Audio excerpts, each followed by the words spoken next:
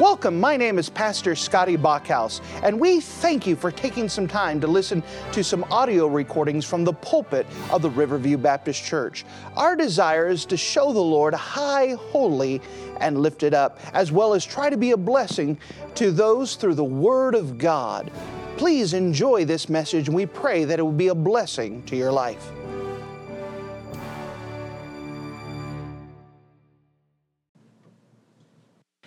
And if you wouldn't mind to take your copy of the Word of God and turn with me to the book of Proverbs. The book of Proverbs and chapter number 16. The book of Proverbs and chapter 16.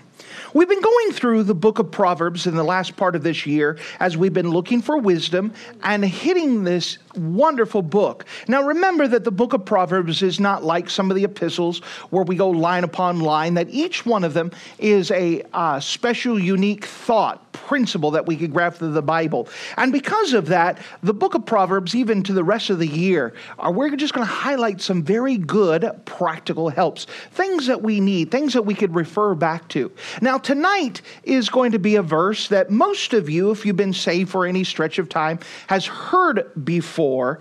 However, maybe not have an understanding. Now, as we approach this tonight, sometimes when we preach a message, it's very easy to say, well, preacher's preaching to so-and-so, and preacher's preaching to so-and-so. Our attendance is down tonight, and I think that's ordered by the Lord, so you can't assume that it's for someone else. If you're here tonight, God meant for you to have it. And so don't assume that so-and-so is missing it, or preacher's really letting so-and-so have it. You're so-and-so tonight. You are the person that this message is intended. You could just imagine for tonight, you're the only person in this room. And we're preaching to you. And this message is for you. So with that in mind, look with me, if you don't mind, in the book of Proverbs, chapter 16. The book of Proverbs, chapter 16, and notice with me, if you don't mind, in verse 1. Proverbs 16 and verse 1, the Bible says this: "The preparations of the heart in man and the answer of the tongue is from the Lord. All the ways of a man are clean in his own eyes, but the Lord weigheth the spirits. Commit thy works unto the Lord, and thy thoughts shall be established." And if you're in the habit of marking things in your Bible, mark a phrase that we find in the book of Proverbs chapter 16.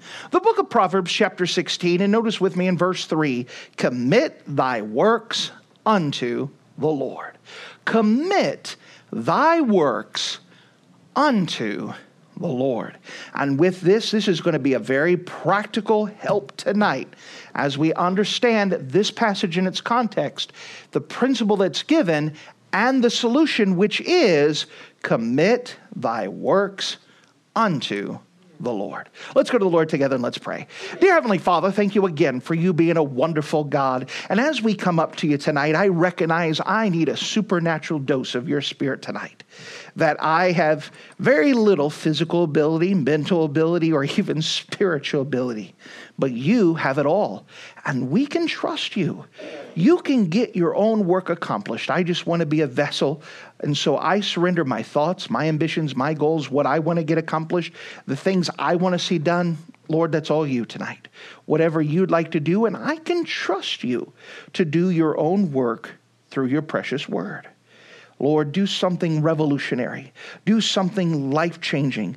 Do something that would just affect the rest of eternity and the rest of our lives when we understand this principle in its entirety. Thank you, Lord. In Jesus' name, amen. Now, this is an important passage, and if you don't mind, let's kind of just walk through it, build a case to its conclusion. The first thing I'd like to bring to you in verse number 1 is our planning and next steps belong to the Lord. Our planning and next steps belong to the Lord. Notice, if you don't mind, in verse 1, "The preparations of the heart in man and the answer of the tongue is from the Lord. So we start off by saying that our planning and our next steps belong to the Lord. Notice the word preparations. Notice this word is in its plural form. So it's not just a preparation as a whole, our vision of the future, but this preparations comes with it, our planning of the future with each of our steps. The preparations of the heart in man. The preparations of the answer of the tongue.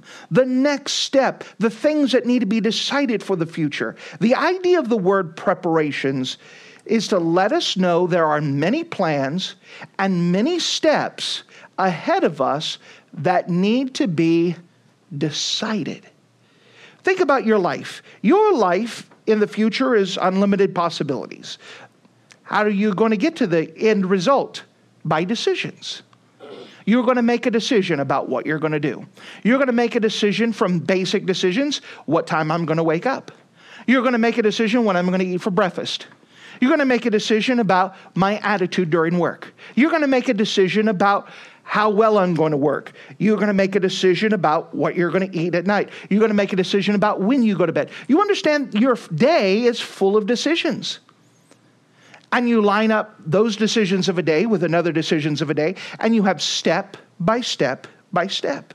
Now, as we start off, we understand that the preparations of the heart and man and the answer of the tongue, these things that need to be prepared, have to be ordered by God. Why? Because left to our own devices, we don't have enough information. Think about a young person with a bright future ahead. When we look at a young person, a teenager, we have several teenagers who are getting to be young adults. We look at them and we're asking them, what are you going to do when you grow up? We look at them and ask, with the idea, what are you planning for your life? We're looking at them and they're not married yet, but we're looking, they're going to get married. They're going to have a good life. We're not asking, all right, how are you going to ruin your life? We're not looking at them what mistakes you're going to make. We talk to them as if they have endless possibilities, because they do. And we get excited as older folks looking at the younger folks. What are you going to do? Now, I don't know any young folk who says, the dream of my life is to be a real life bum. I want to be homeless, living on a bench. I want to have my life ruined. I want to be crying myself to sleep at night. I want others to swear at my name every time they hear it. Well, if nobody makes that decision, what happened? How did they get there? Well, the preparations of their heart belong to the Lord. The steps they need to make, the decisions that need to be made, need to be ordered by God. Now think about the young people that we have. Every teenager have the 5 biggest decisions that are going to affect the rest of their life they're going to make within the next 10 years. And they are less equipped to make those decisions than they will later on. But they have to make them now because those are the next decisions. What decisions are they going to have? Where are you going to live? What job will I have? Who will I marry? Where will I go to church? Who will my friends be? Those are the 5 biggest decisions that will determine the course of their life, and they are not equipped to make those. For those of us who are older, and when we got married, you ever think about how unprepared you really are when you're getting ready to say, I do? The doubts that started maybe going through, is this the right person? What if I make a mistake? You start realizing that those consequences, those decisions have tremendous weight and importance. And yet for a young person who's just like, I'm just trying to survive today, I'm just trying to do my homework, they're not prepared to make those decisions. Now go back to adulthood. Those of us who are middle age, older, your life's not over. God still wants to use you. And just like these young people, you have decisions that need to be made before your life to accomplish what God has given you to do. And may I say, you're not equipped to make those decisions either. If you want to end up where God wants you to be, You are not equipped to make those decisions. We must understand these steps in our life must be given by God. And we have to learn to go to Him.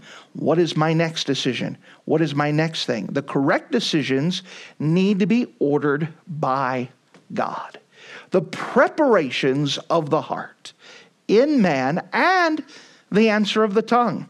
May we just take a little segue here as well, that most of us are very ill-equipped to speak. Just hang around us for all day and watch all the things that we misspeak about, that we mess up on, that we say the wrong way, and that we're not even equipped to speak. If we were wise, we would just travel around with a muzzle because we can't even trust what comes out of our mouth. And even the things that we say, the steps, the preparations of the heart for what we say must be ordered by the Lord. Or we'll mess everything up, not just by our decisions, but by our tongue. We are ill-equipped to survive day to day with our own vocabulary, with our own knowledge of speaking. We are not equipped. So the preparations of the heart in man and the answer of the tongue is from the Lord. We have to go to Him and allow Him to help us with these decisions. Hold your finger here, and we see that the book of Jeremiah highlights this idea. Look with me, Jeremiah chapter 10.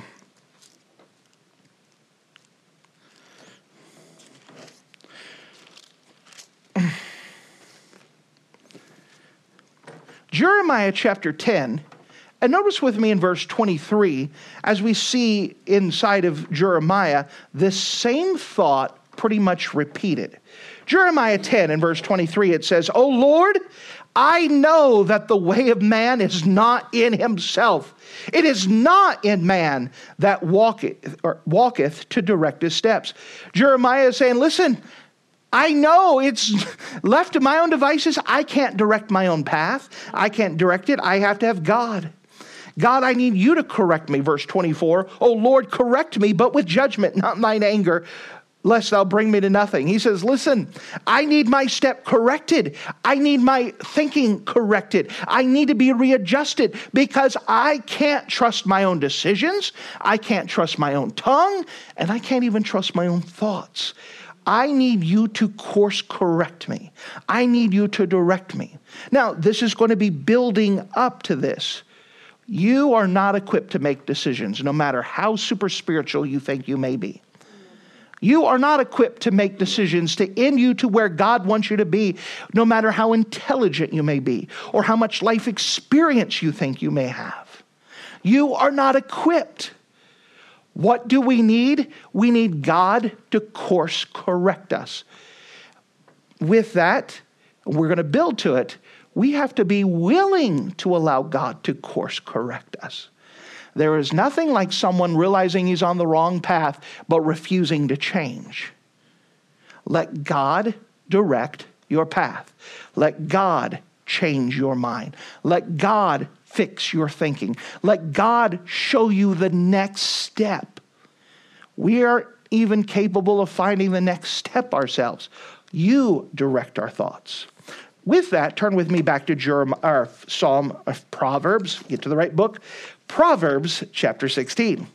Proverbs chapter 16, and let's look at verse number 2. So we're building a case. First of all, we know that our steps, our preparations, our plans, they need to be ordered by God. Because we have lots of decisions ahead of us, but we can't make the right ones to ourselves. And to prove it, we look back at our own history. How many times we've made the wrong mistake? How many times we've said the wrong thing? How many times we've ended up at the wrong place? We can't trust ourselves no matter how much we think that we've got it. We don't. We have to have God direct our steps. We need God's help. We need Him to course correct us. Notice, if you don't mind, verse 2, we see something else. The problem with our planning is our thoughts. The problem with our planning is our thoughts. Notice with me in verse 2. Notice that word all the ways of man are clean in his own eyes. But The Lord weigheth the spirits. That's a powerful verse in verse 2. All the ways of man are clean in his own eyes. If we were to restate that, we could say this. Every decision you've ever made you thought was the right one. There's none of us who are foolish enough, I'm making an assumption, none of us are foolish enough to say, you know what, I know I'm going to make a bad decision and I'm going to do it anyways. The decisions we make, we think are good. Now, we may foolishly think, well, I know it's not going to be beneficial to anyone else, but it's what I want to do. It's good for me here and now. We may have enough sense to know that I'm fixed to engage in something in the flesh and I know it and I want to, but this is what I think I need right now. But every decision that you've made, even the horrible ones, were good. You thought were good decisions at the time. Well, I thought it was wonderful to date this person. Oops, that was a mistake. I thought it was wonderful to make this purchase online. Oops, that was a mistake. We think that they're good ideas at the time. We think that they're good plans. Every single one of us don't purposely say, I'm going to find the worst decisions and purposely choose that. Well, if you never purposely chose all the decisions, how did you end up with all these bad decisions? Because we can't trust our own thinking. Our own thinking is flawed. That's why we can't trust our own decision making and our own thinking. Our biggest problem with planning, finding out what the next step, trying to make decisions, is our own thinking. The Bible explains that in our own eyes, we're clean. We believe that what we're doing is right. Notice how many times the Bible re-emphasizes this point. We're not going to turn to all the passages, but there sure is a lot of them. Just look with me in a couple. Notice with me, if you don't mind, Proverbs 21. Proverbs 21.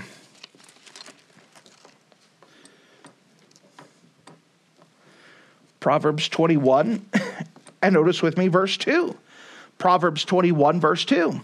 Every way of a man is right in his own eyes, but the Lord pondereth the hearts. It's pretty much restating the same thing. Every way of a man is right in his own eyes. Every decision that you've made, you thought was the right decision for you at that time. Good, bad, or indifferent. Notice with me in Jeremiah 17. Jeremiah 17.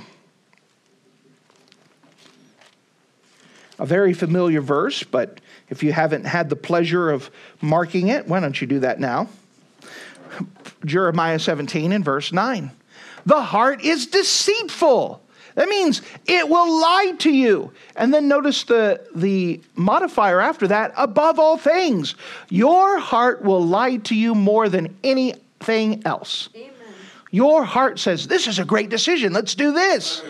Hey, this is a good choice. Let's do this. Hey, this is a good plan. Let's do this. Your heart lied to you. But notice what else it's described of, and desperately wicked. Desperately wicked. You know, if you were to depend upon your own heart, you would end up with bad decisions every time. Why? It's wicked. The idea is that it has no desire to follow God's will. So if you followed your own desires, you will be guaranteed not to be in God's will. All of us who have lived part of our life living in our own heart have found out we were not in God's will. We ended up far away from God's will because our heart said this is the right thing. I know this is like anti-Disney, but exactly. You can't follow your own heart. You can't trust it. It's going to lie to you. It's going to tell you things that are not true because it doesn't want you to follow God. It's going to give decisions every time to keep you from following God. Then it says, who can know it? You can't even know your own heart. What does this mean? You can't even tell when your heart's lying to you. You can't trust its motives. This is the best thing for you. All right, heart, let's do this. Oops, that was a mistake. Yeah. You can't trust your own thoughts. Your own heart will lie to you. And if we can't trust our own heart, we can't trust the decisions we make.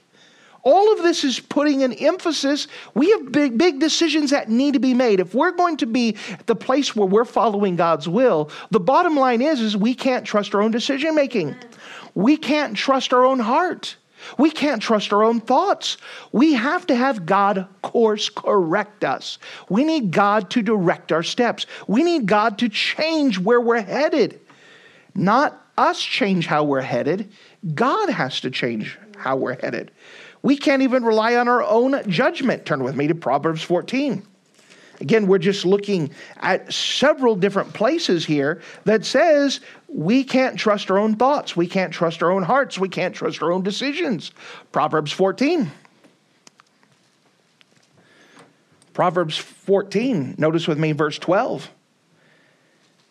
Proverbs 14 and verse 12. There is a way that seemeth right unto a man, but the end thereof are the ways of death. You can't trust your own decisions. This ways is this path. The path that you say, this is the right path. This is what I'm supposed to do when I grow up. This is who I'm supposed to marry. This is where I'm supposed to live. These are the friends I ought to have. All those ways, if you made those decisions, are going to lead you to death, separation from God, being away from God's will, being at the place where you have to overcome a lot just to be usable. There's so much. The ways that you make a decision for are going to be the wrong decisions, and the Bible says are the ways of death. No one can trust your own heart. No one can trust your own decision making. You can't do it. In fact, we're not turning there, but in Isaiah 55 verses 8 and 9, God explains that his ways are above our ways. His thoughts are above our thoughts. He doesn't think like we do. Now, we think that we know what's going on, but God's ways don't even match our thinking. And so whereas we think it's right, God says, what are you doing? Why'd you do that? It's almost like a kid. I don't know. By the way, they don't know why they did it. They just did it. Why'd you do that? I don't know. Trust it, my heart. Well, we end up in the wrong spot. We cannot trust our hearts. We must include God in our planning. Turn back with me, Proverbs 16, and look again at verse 12. So we start off that we have some huge decisions in our life. Whether you're a young person and you have a life full of decisions ahead of you, or if you're middle-aged, older, you still want to be used of God. You still have decisions to be made. Things aren't over yet. As long as you have breath, there's still hope for you. Amen. How do I end up in the place where God wants me? All of those decisions are vital decisions. We also understand the principle, I can't trust my own decision making. I can't trust my heart. It's going to lie to me. I can't trust my own decisions. Even when I think it's right, even when I feel it's right, even when I think I have evidence it's right, it's always going to be wrong because my own decisions aren't trustworthy.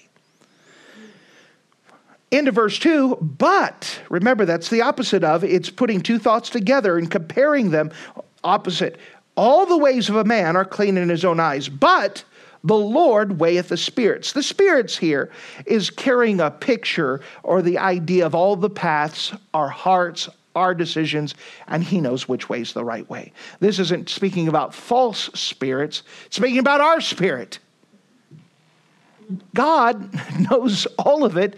We could trust him. He knows how to get us from A to B. So, I'm building up a case because if you preach verse 3 by itself, you get nice, beautiful Hallmark cards. You get nice little ornaments to hang up on your window. You get a nice wall banner. But if you don't take it in context, you've got something that's Christian cute, but no substance. We're building up a case. You can't trust your decisions, but you got important decisions that need to be made. How do I make these decisions? We must have God course correct us. We must have God lead us. We must have God direct us. So the practical question is, how does that happen? Verse 3.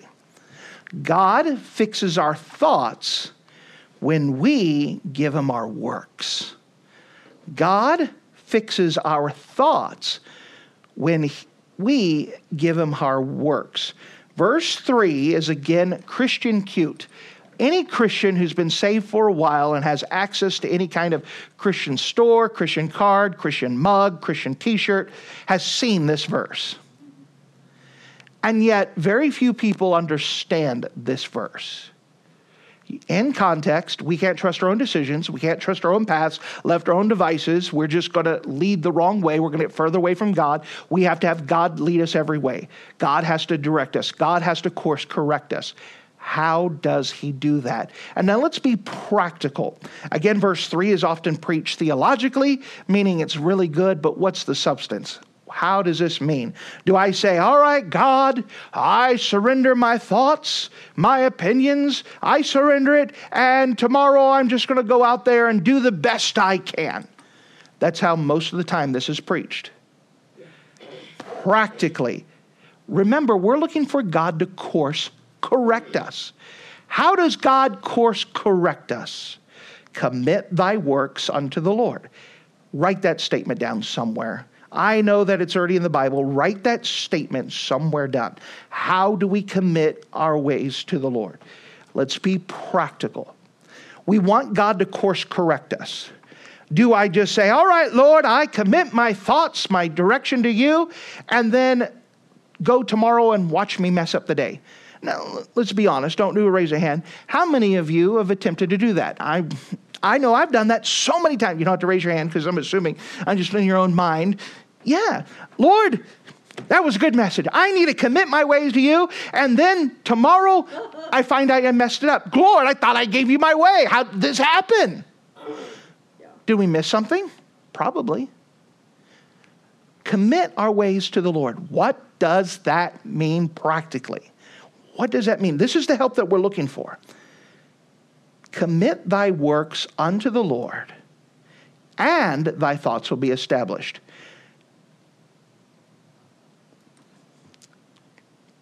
Let's do the commit thy works to the Lord.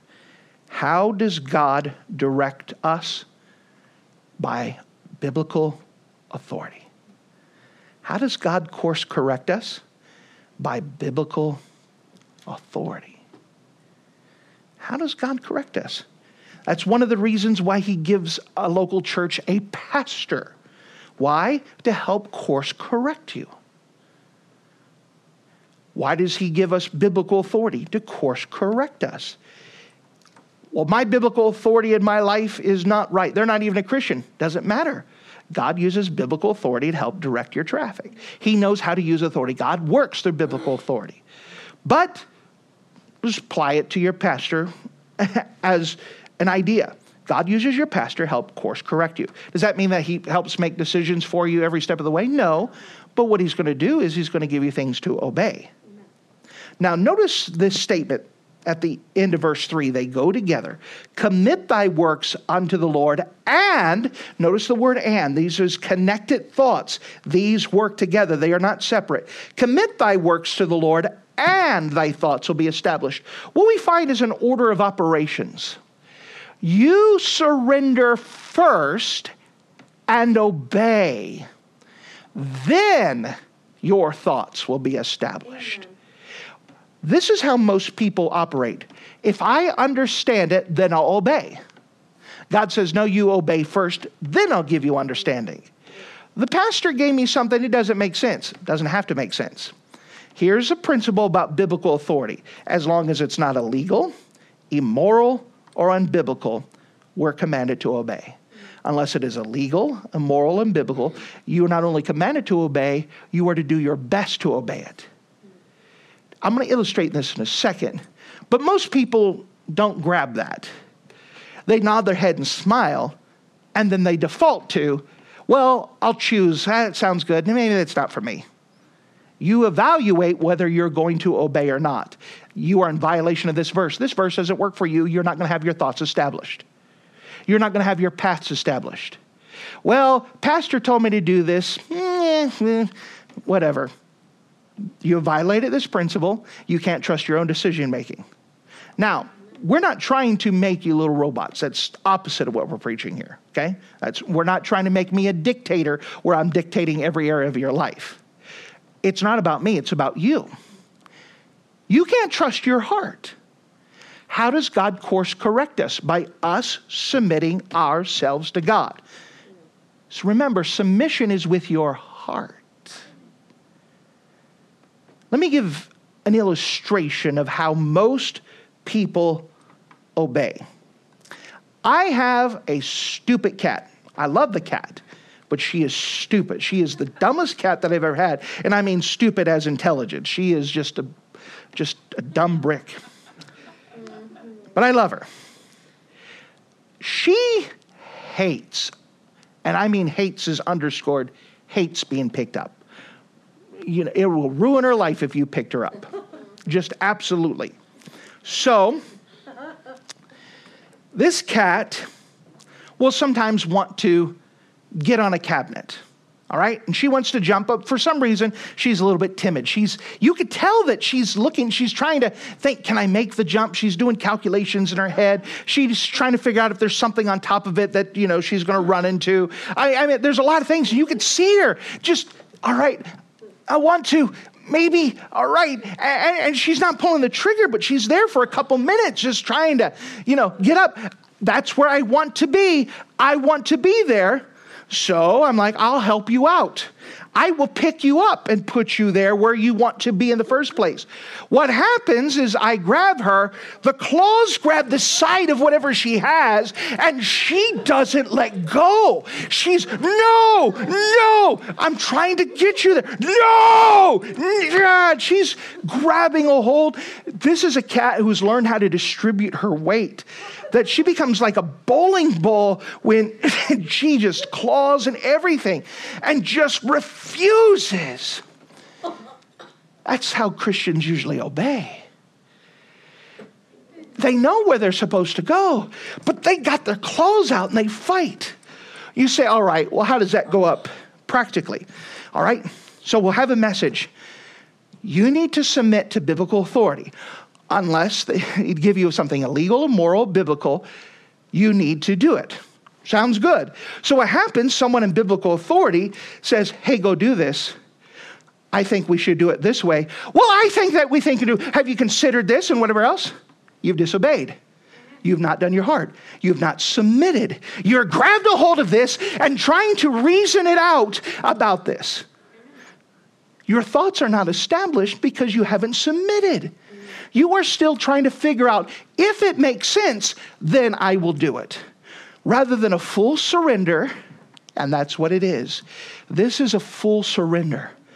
As no matter what pastor gives me in this specific case, no matter if it makes sense or not, as long as it's not illegal, immoral, biblical, yes, sir, is my answer.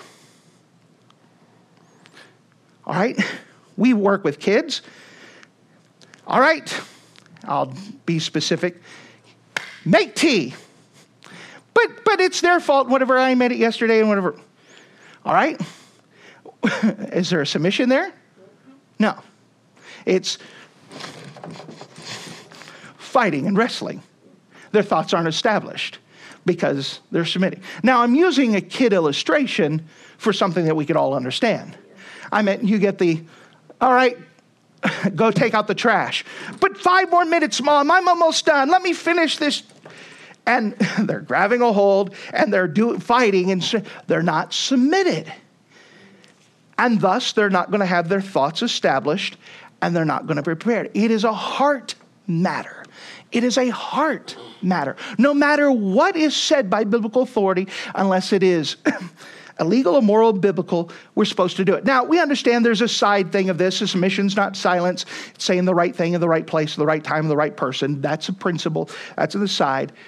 But for here, you guys understand what we're speaking about because we have that fight.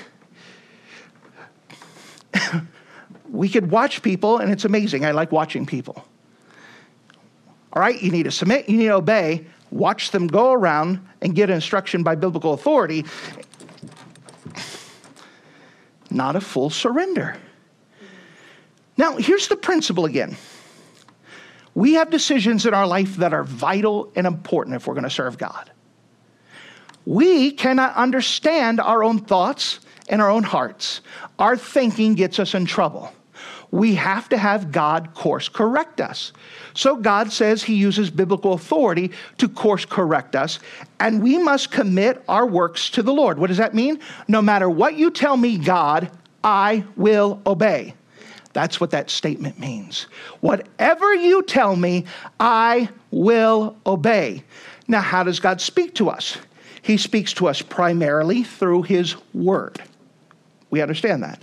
He speaks through his word. That means that if God gives you something from his word, you go, I don't really know if this is what I need to do.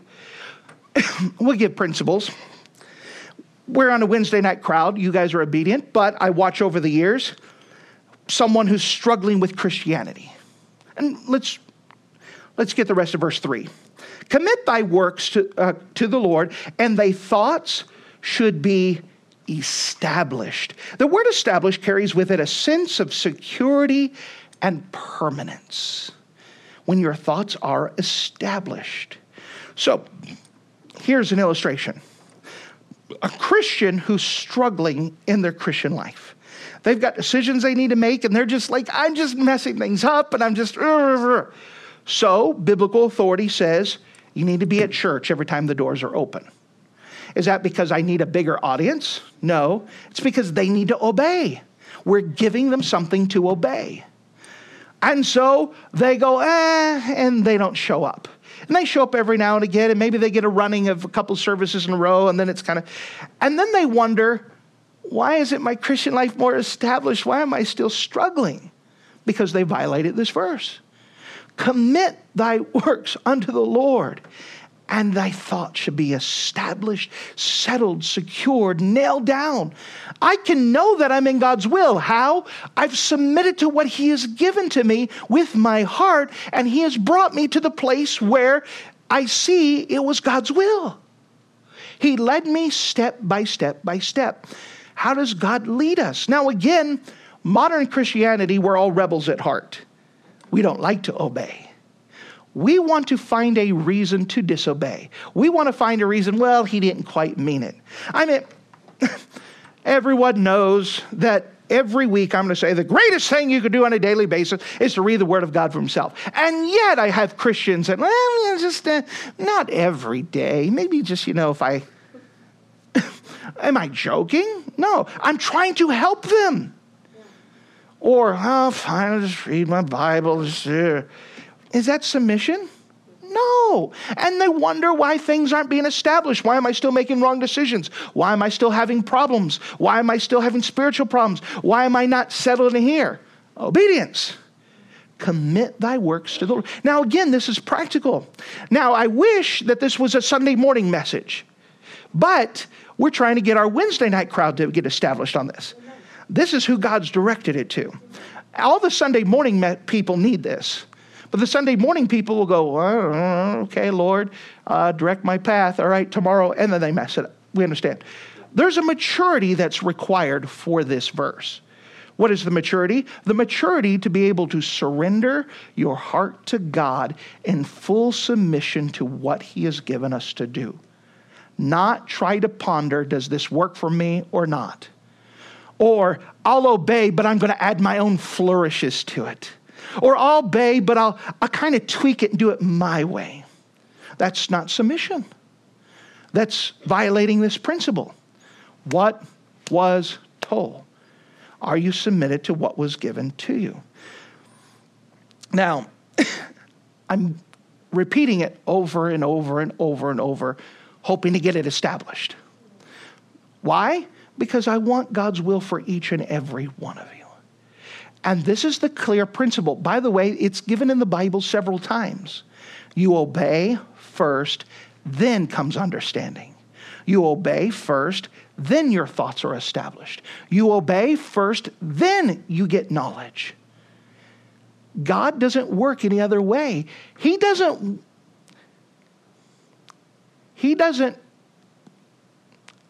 I'm trying to be careful with how I just word this one. He's not looking for robots, but he knows we are going to mess up every decision that's left to us. Amen. So God is telling us to let him make the decisions for us. Now, again, he's not trying to turn us into robots, and he's not trying to be a dictator. He's trying to get us to willingly submit to him because we trust him and we can't trust ourselves. No, notice that word and. It's not we trust him because we can't trust ourselves. We trust him and we can't trust ourselves. All of this idea of committing your way to the Lord proves I trust God. If you have an obedience problem, if you have a fight problem, if you're trying to, I'll obey, but fight, it's proof and evidence that you don't trust God. You see, this is where it all begins to. Can I trust God? If I can trust God, then I could trust him to give me the next step and me obey that step. I will obey what God's given me to do. If we want a room full of super Christians, and I use the word in quotes, but I think you understand what I mean here. It comes when we have a full surrender. Lord, whatever you tell me to do. And as soon as biblical authority gives it to me, I'm on it. What will happen is that we will have a super spiritual church, not in a bad way, but in a way that's surrendered to God and watching miracles happen.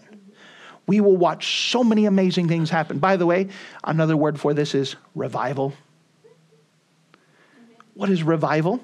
When we finally surrender to God and let him be God. Let him choose our way. And then we go, wow, look at what God did. People say, how did that happen? It wasn't us. I didn't do anything. God did it. We just obeyed, and look at what happened. This is a biblical principle found throughout the Word of God, that we can't trust our thoughts. And we have these big decisions that have to be made. What is our part? Surrender. Submit. Obey. Let him direct our path. When we stop fighting and we surrender, we notice that our paths and our thoughts are established, secured, nailed down, permanent. That we find that we're not waving around, oh Lord, I'm struggling, woo! And, riding the wave. Some of us have rode that wave long enough that we know that ride. Wouldn't it be wonderful to get off that ride? Yes. And to be able to say, I know I'm in God's will. With confidence, this is what God has given me to do. Amen. If you don't mind, turn with me to my life verse, Romans 12, 1 and 2. I told you this passage is preached throughout the Word of God. Romans 12, 2 is the New Testament embodiment of this verse. Romans 12, 1 and 2. Romans 12, 1 and 2. I beseech you, therefore, brethren, by the mercies of God, that you present your bodies. Notice this. We're presenting our works, our bodies, our physical nature, what we do to God. We present our bodies, a living sacrifice, holy and acceptable to God. Notice this. Here is a full surrender. If you're being disobedient or picking what you abused, what you obey, is that acceptable? No. Is it holy? No. Is it surrendered? No. You present your bodies a living sacrifice. Lord, it's no longer my life. It is yours to do with whatever you want. And whatever you say, this is going to do it because it's not. I trust God. I beseech you, therefore, brethren, by the mercies of God, that you present your bodies a living sacrifice, holy and acceptable to God. Then notice this, reasonable service. This whole time, if someone's an outsider listening, they're like, God's just trying to get people just to follow him. He wants to be a dictator. No, he's saying this is your reasonable service. This whole message, God is trying to ask you to do something reasonable. And for those who surrender and fight or choose what you want to obey or fight whatever else, you are being unreasonable. Unreasonable service. So verse 1 speaks about surrendering our lives, committing our works to the Lord, Then remember what happens? Then our thoughts will be established. Notice with me verse 2. And be not conformed to this world, but be transformed by the renewing of your mind. How is our mind renewed? That is not our action. That is a God action. Amen. We surrender our bodies. God establishes our thoughts. God renews our mind. He changes our thinking.